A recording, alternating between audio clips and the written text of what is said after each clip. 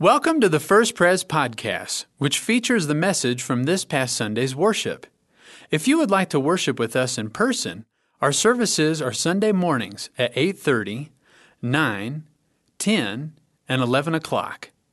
You can learn more about First Pres at www.first-pres.org. Well, good morning and happy Easter. What a glorious morning it is. Would you open your Bibles or follow along in front of me as we go to the Word of God this morning and we read from the Gospel of Luke, chapter 15, verses 11 to 24. Hear now the word of the Lord. Jesus continued, "There was a man who had 2 sons. The younger one said to his father, 'Father, give me my share of the estate.' So he divided his property between them. Not long after that, the younger son got together all he had, set off for a distant country, and there squandered his wealth in wild living. After he had spent everything, there was a severe famine in that whole country, and he began to be in need. So he went and hired himself out to a citizen of that country who sent him to his fields to feed pigs. He longed to fill his stomach with the pods that the pigs were eating, but no one gave him anything. When he came to his senses, he said, 'How many of my father's hired servants have food to spare, and here I am starving to death? I will set out and go back to my father and say to him, Father, I have sinned against heaven and against you. I am no longer worthy to be called your son. Make me like one of your hired servants.' So he got up and went to his father. But while he was still a long way off, his father saw him and was filled with compassion for him. He ran to his son, threw his arms around him, and kissed him. The son said to him, 'Father, I have sinned against heaven and against you. I'm no longer worthy to be called your son.' But the father said to his servants, 'Quick, bring the best robe and put it on him. Put a ring on his finger and sandals on his feet. Bring the fattened calf and kill it. Let's have a feast and celebrate, for this son of mine was dead and is alive again. He was lost and is found.' So they began to celebrate." Almighty God, we thank you for this, your word. Lord Jesus, this is your day, your victory, and it's your light that shines down on us in love and grace. May the words of my mouth and the meditations on all of our hearts be acceptable to you, our rock and our salvation. In Jesus' name, amen. Well, you're thinking, oh no, he read the wrong passage. We'll see. Well, we've had a great privilege as a church to host over the last few weeks this collection of artwork all surrounding this story, the parable of the prodigal son. And I even contributed a piece.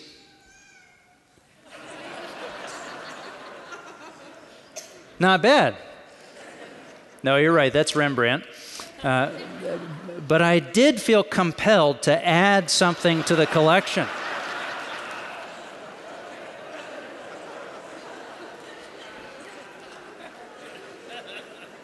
I think you're missing the power of the perspective here. Look at the older son back there with the baseball cap on. Yeah. We've been privileged to be dwelling in this story. And, if you put anything under a nice enough frame, it looks valuable. So I'm going to have to get a pretty nice frame. You have to watch out in the art world for forgery. I'm not worried about my piece, but in the art world, around this world, there are thousands of fake Rembrandts. And you have to watch out for the fake stuff. You have to watch out for the forgery. But you know what? Right out that door, there's a Rembrandt, and that Rembrandt is real. That's the real deal. And what we celebrate this morning is no fake and no forgery. This is the real deal.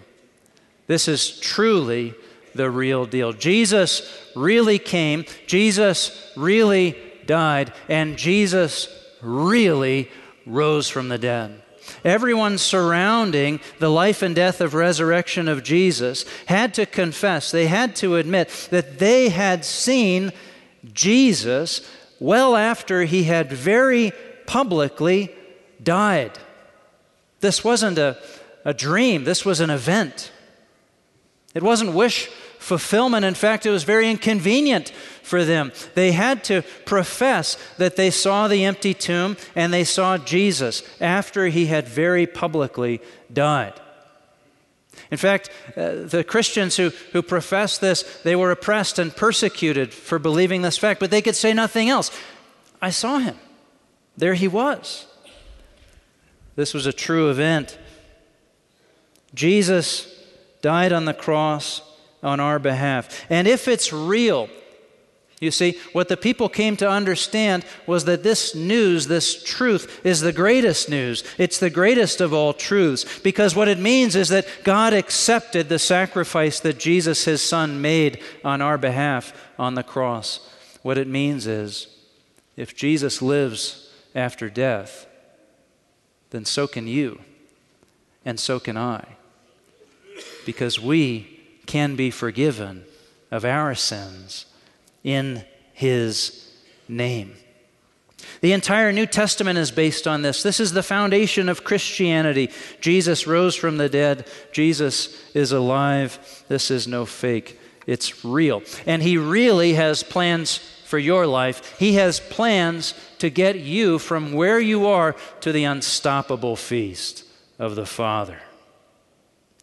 We might think that what happened on Easter morning doesn't have much to do with our lives. We might think it was a nice thing that happened a long time ago. It doesn't have anything to do with me, but here's the thing. Listen, here's the thing.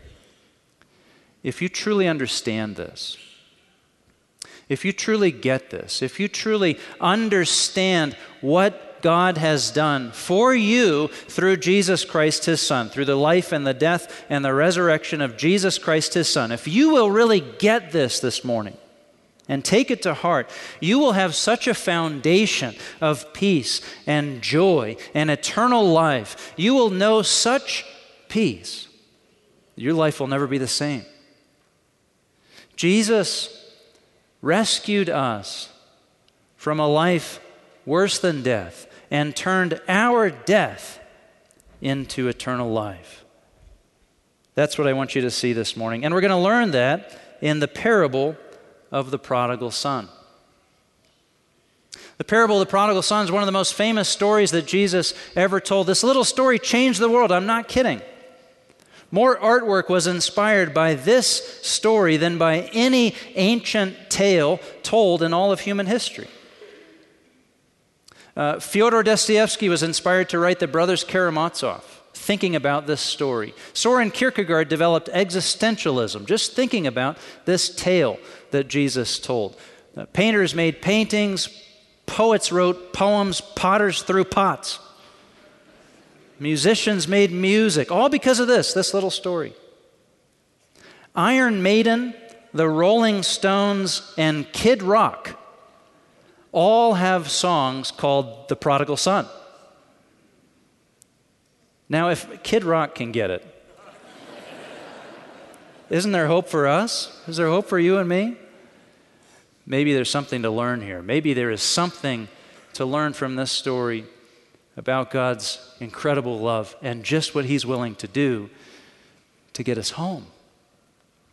Jesus' story went like this. A father had two sons. The younger son decided to leave the home, and so he asked his father, "Give me my inheritance, what I would receive after you died." A huge insult. But the father does it. He gives him the money, and off goes the young son, and he squanders all of that wealth in loose living. When he hits rock bottom, he decides to come back home, and as he's traveling back home, his father sees him. And he gets up and he runs to him, he embraces him, he kisses him, he throws a robe around him, puts a ring on his finger, and restores him to his place in the family. But the older brother's angry. The older brother feels wronged. And so the father gets up and goes out of the banquet and greets the older brother and says, please come in. And then we don't get the end of the story. We don't know. Can the older brother get over his resentment, his bitterness? Can the older brother celebrate his younger brother coming home and enter the joy of the Father? We don't know. And that's how all of us are with God in one way or another. Which one are you this morning?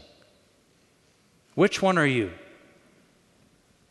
Are you the younger son demanding what he wants and going bankrupt, chasing your own desires? Or are you the older son, working your fingers to the bone for what you want and always coming up a little short? Or are you the father? Each of us at some point in our lives, we get to be the father to somebody else, offering forgiveness, grace, where it isn't deserved. Which one are you before the Lord this morning? You know, the father isn't a victim. The father decides. The father decides to give the money to the younger son. He didn't have to. The father decides not to disown his disobedient son. That would have been cleaner, but he decides to keep the door open, the possibility that his son might come home. The father decides to run out and greet his son and embrace him and kiss him. A very embarrassing thing to do, but he decides to do it. He decides to restore the son, to sacrifice the fattened calf, to have the great celebration. He decides to do these things. And then he decides to leave the banquet and to go out and to entreat, to beg the older son to come in. Again, a very embarrassing thing to do, but he decides to do it. I don't care. I'll do it. I'll take on the shame. I'll take on the sacrifice. I want to do this thing. Why? Why? It's because the Father has a plan. The Father has a goal. The Father has a vision. He can see His children at home with Him around the table, and He won't let anything keep that from happening. He won't let anything stop it, not even our disobedience. God the Father has a plan to bring you home to His unstoppable feast, and He will not allow anything to stop that plan from coming about. Here's what I want us to see this morning. God the Father won't let anything keep Him from getting us to the unstoppable feast. He has a plan. We have 4 kids, and you learn a lot. And I've learned that there are 2 ways to have a birthday party for your kids. There's the planned birthday party, and there's the last-minute birthday party. And if it's last minute, watch out. One time we were behind the 8 ball, and so we had to get a birthday party together for one of our kids very quickly, so we called the local bowling alley. Said, oh, yeah, we can do everything for you, no problem. So we started making all these last-minute decisions. Oh, we need a cake. Oh, they can do the cake. Oh, we need pizza. Well, they can do pizza. What about the parents? Oh, yeah, the parents, they can bowl. The brothers and sisters, they can all bowl. Sure. Well, we need drinks. We need cups. We need plates. We need balloons. We need tokens for the games. We need all this stuff. The final bill was $14,000. I mean, it was close to that. I don't remember the exact number, but it felt.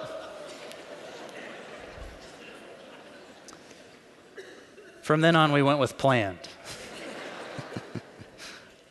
God the Father in heaven is the Father who has a plan. He has a plan. He has a goal. He has an end in mind. And Easter is the celebration that the plan worked. The whole thing worked. Everything played out just as it needed to do. Jesus rescued us from a life worse than death to turn our death into life. And the party is on. The feast is guaranteed. There's no stopping it. There's now no question. For all who follow Him, we are going to the unstoppable feast. And how did He do it? I want us to see this morning as we celebrate the empty tomb, the victory of Jesus over the grave. I want us to see that this story, the parable of the prodigal son, this famous story, this is an Easter story. This is a salvation story. This is the story on which all of Christianity is based. The story of Jesus and how He saved our souls. This is a story of salvation. And how it plays out is this. Jesus became the younger son for us so that we could come home to the Father. Jesus became the younger son for us so we could get home to the Father. He rescued us from a life worse than death to turn our death into life. Jesus, you see, Jesus was not a disobedient son, but He became one on our behalf. He followed the tracks of disobedience because He knew we could not get home from where we were. And so it's Jesus. It's Jesus who is the one who left His family, left all He had. Do you see? Jesus is the one who got up from the Father and went to the far country. As the Scripture says, He emptied Himself. He made Himself nothing. Jesus, who was God, Jesus, who is God, He made Himself nothing to be one with us. We were lost in the far country like the younger son, running out of resources, chasing our foolish desires, running out of time. And Jesus got up and went to the far country, far from home. See, the younger son became unclean out there. Keeping pigs was unclean.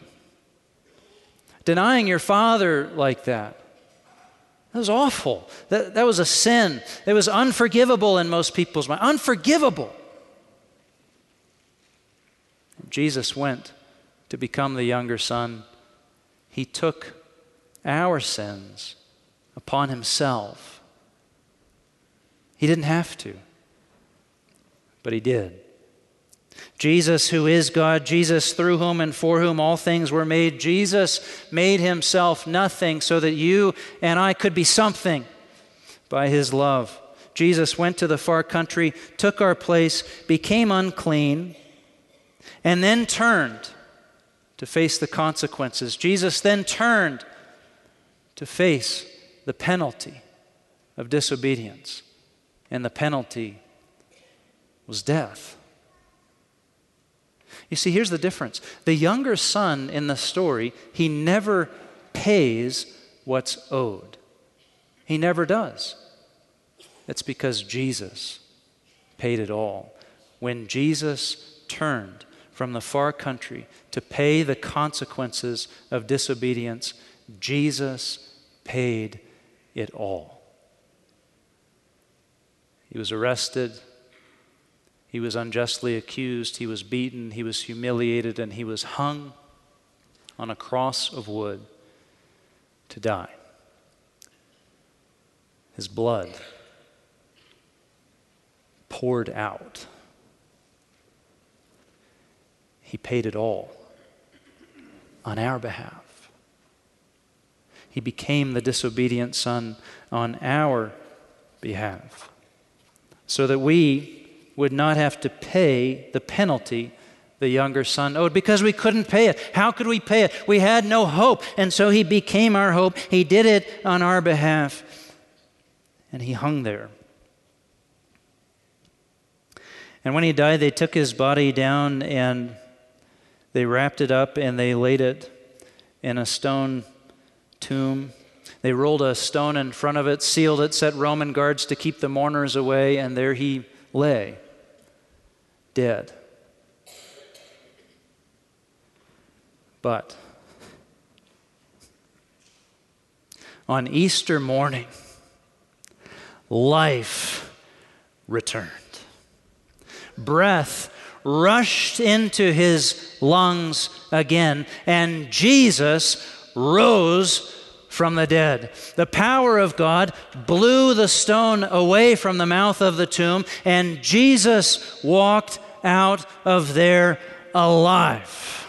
And can you see the Father in this moment? Can you see the face of the Father? His Son is coming home. He sees him walking home. Jesus, my Son, was in the far country, and he's walking toward me. And God the Father was overwhelmed with joy. He rushed toward his Son. He embraced him. He threw the robe of eternal victory around him. He put the ring of victory on his fingers. My Son, Jesus, is home. He's back. He did it. Salvation has been won this day. And now all who call on his name, any who will follow in his path and trust in him, are coming home with him to the eternal feast. My Son Jesus has done it.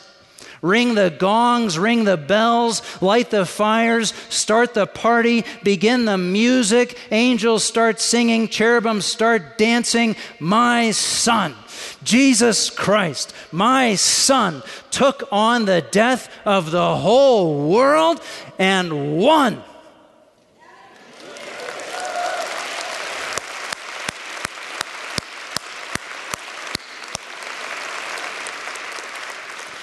And now all who believe in him, now all who want to follow in his train, now all who want to call on his name, there's no death for them. There's no far country for them to die in. They follow the path home. They follow the path home, and they are welcomed forever and ever, from death to life, forever and ever. Amen. Jesus rescued us from a life worse than death, from a life worse than death, and he turned our death into eternal life, into eternal life. It's true. It's real. It's for all of us. It's for all who would call on him from anywhere, from any background. Jesus has made a path home. I was in Egypt a couple months ago. We were on mission there, and we were worshiping with little church plants scattered around Cairo. And we went on a Thursday night to one of these church plants. It rented in some rented space of a car dealership, and that one moved me. We drove out there in the dark, and as we were driving out there, they said, you know, this is an area that's known for Islamic extremism. And you know how Christians are targeted in Egypt. And there were guards at the gates, but when we got inside, when worship began, holy cow, you want to be there. So pure, so passionate, so full of the Spirit of God. I was humbled to preach that church, to try to encourage that church.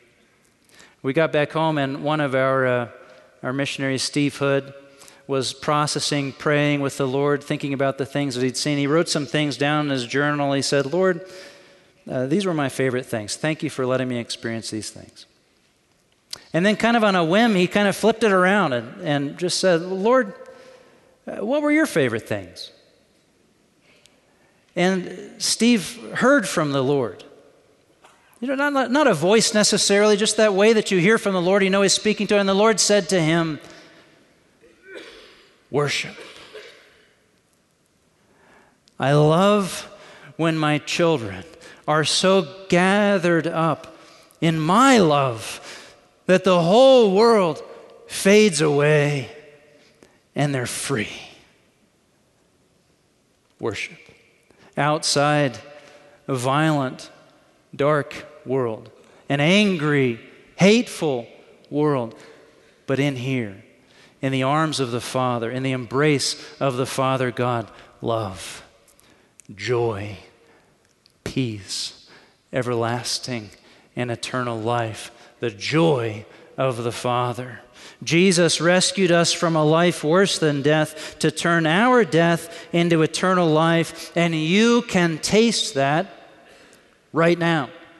It's present right now. He went there for us, not by accident, on purpose. He knew we could not get home from where we were. Jesus became the disobedient son for us so that we could be named children of God by faith in Him. Jesus has opened the way of eternal life. This is real. This is no forgery. This is no fake. Jesus went to the cross for you. Jesus went to the grave for you. Jesus rose from the dead for you. And by faith in Him, you can know the eternal embrace of the Father. Follow Jesus home, back from where you are. Follow the Son home to the Father. Jesus has beaten a path down for you to get home from wherever you are, home to the unstoppable feast. Christ is risen. He is risen indeed. Hallelujah. Amen.